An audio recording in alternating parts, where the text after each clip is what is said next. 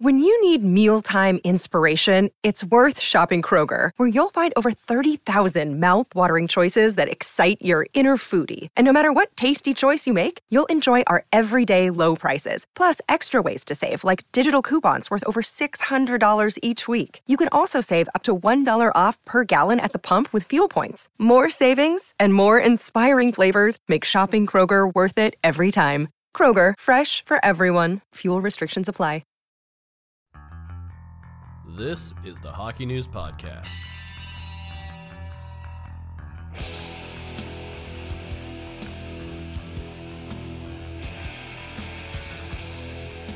Well, Ryan, here we are right after Game 2 of the Stanley Cup Final between the Vegas Golden Knights and the Florida Panthers. We're in Vegas. This is presented by BetMGM. Be where the action is. Now the thing is, with Game 1, a score of 5-2, there's an empty netter involved. It was close. At least it was close to the end. This game, on the other hand, was an absolute torrential blowout. It was pretty much over. Start of the second, end of the first. And we saw a team in the Panthers, a team that has found a way all playoffs, just come completely unglued.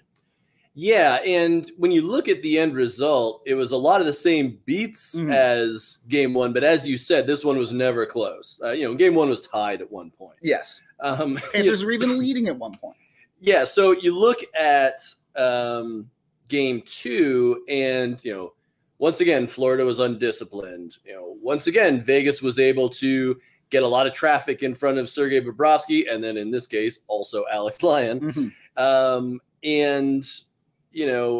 Vegas was not intimidated in what was a very physical game. So, basically it was the same as Game 1, except for the fact that we basically knew what was happening, as you said, by the beginning of the second period. And unfortunately for the second half of the game, it was really just, Florida trying to get under Vegas's skin or tax a physical toll on them, and Vegas just trying to play out the string and make sure that the guys didn't get hurt or take any stupid penalties or anything like that. So a little anticlimactic unless you were a Vegas fan, in which case all 7 goals were treasures.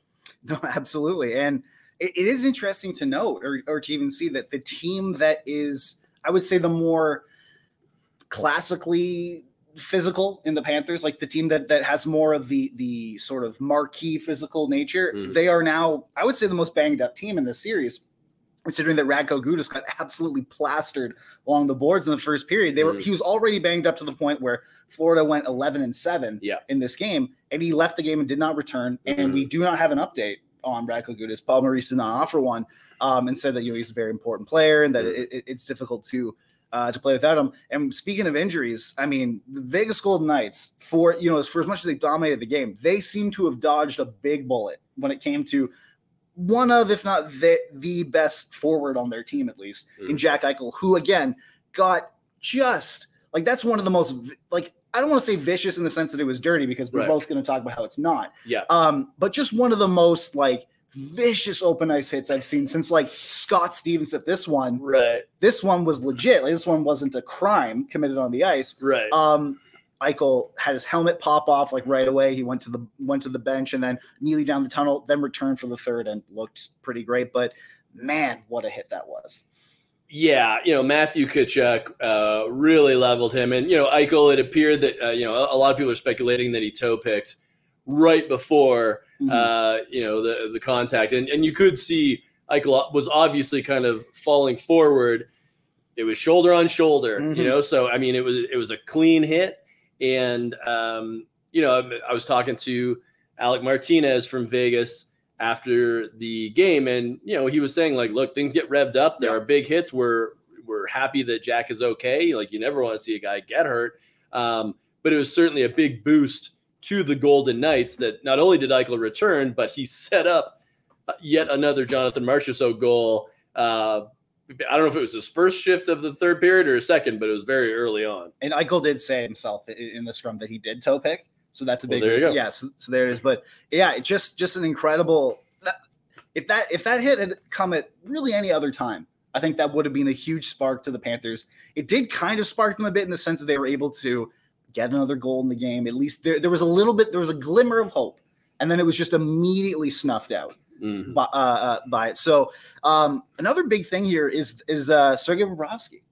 This is a second game where he's allowed 12. I guess the empty net doesn't count. So he's allowed 11 goals in these 2 games. He's the 5th goaltender that the Vegas Golden Knights have chased in the last 12 playoff games. Paul Maurice gave him a vote of confidence after saying that he's going to remain the guy, if you will.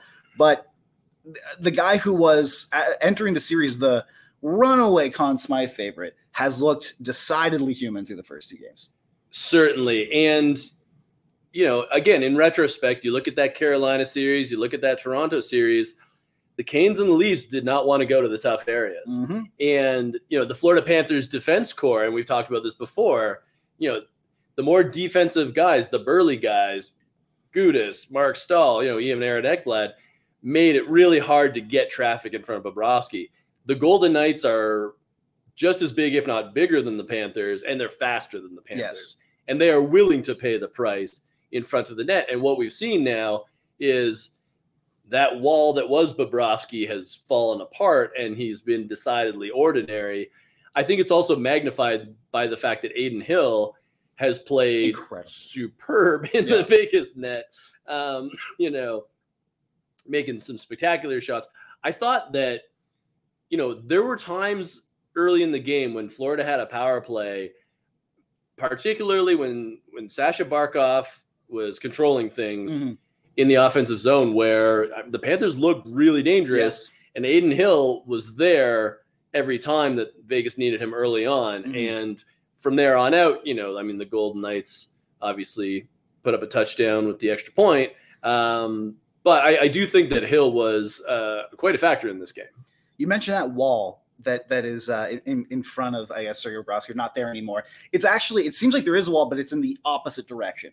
In that, and it's a point I believe it was brought up by Mike McKenna during the game in the first period, and it stuck with me. And then it was actually addressed with Paul Maurice as well after, in that the Panthers are sliding, like Panthers defenders, they're trying to block shots so much that they're sliding right in front of Bobrovsky's vision, like they're for split seconds cutting it off. And Paul Maurice was like, well, the difference in that is 3 inches. Right. We're close to if you're going to get in the goalie's sort of line of vision, you have to block those shots. Yeah. And they aren't. And we've seen a lot of those goals happen, from 5-6 feet out, where the guys, they're sliding through, they're trying to block it, momentarily taking Bobrovsky's sort of vision away, and it's in the back of the net. Mm-hmm. It's tough.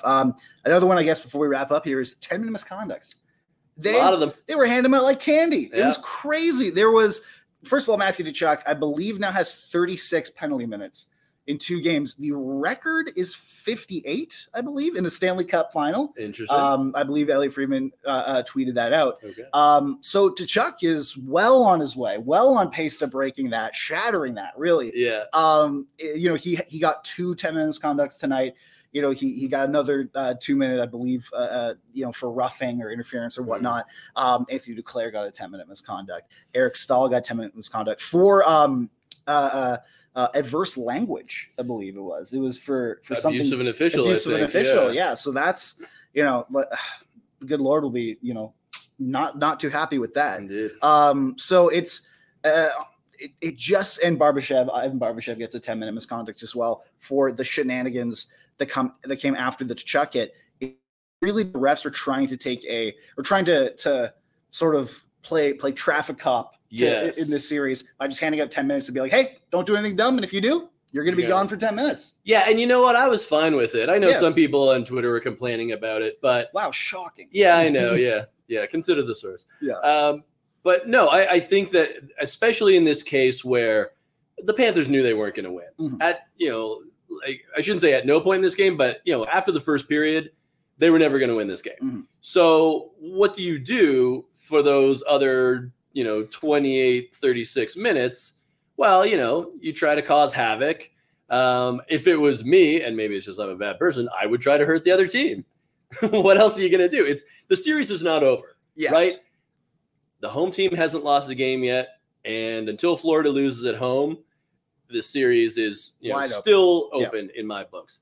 So if I'm the ref, and they know what's going on. Mm-hmm. A lot of refs are ex-players at this point. I don't know if tonight's were, but I mean, the refs know what's up. And I'm sure, that was the communication. And I asked Brett Howden about this after the game. If there was communication with the refs in the third period, he said, of course, there was, and, they wanted to make sure that, no sort of silly stuff was going on or they would take care of it.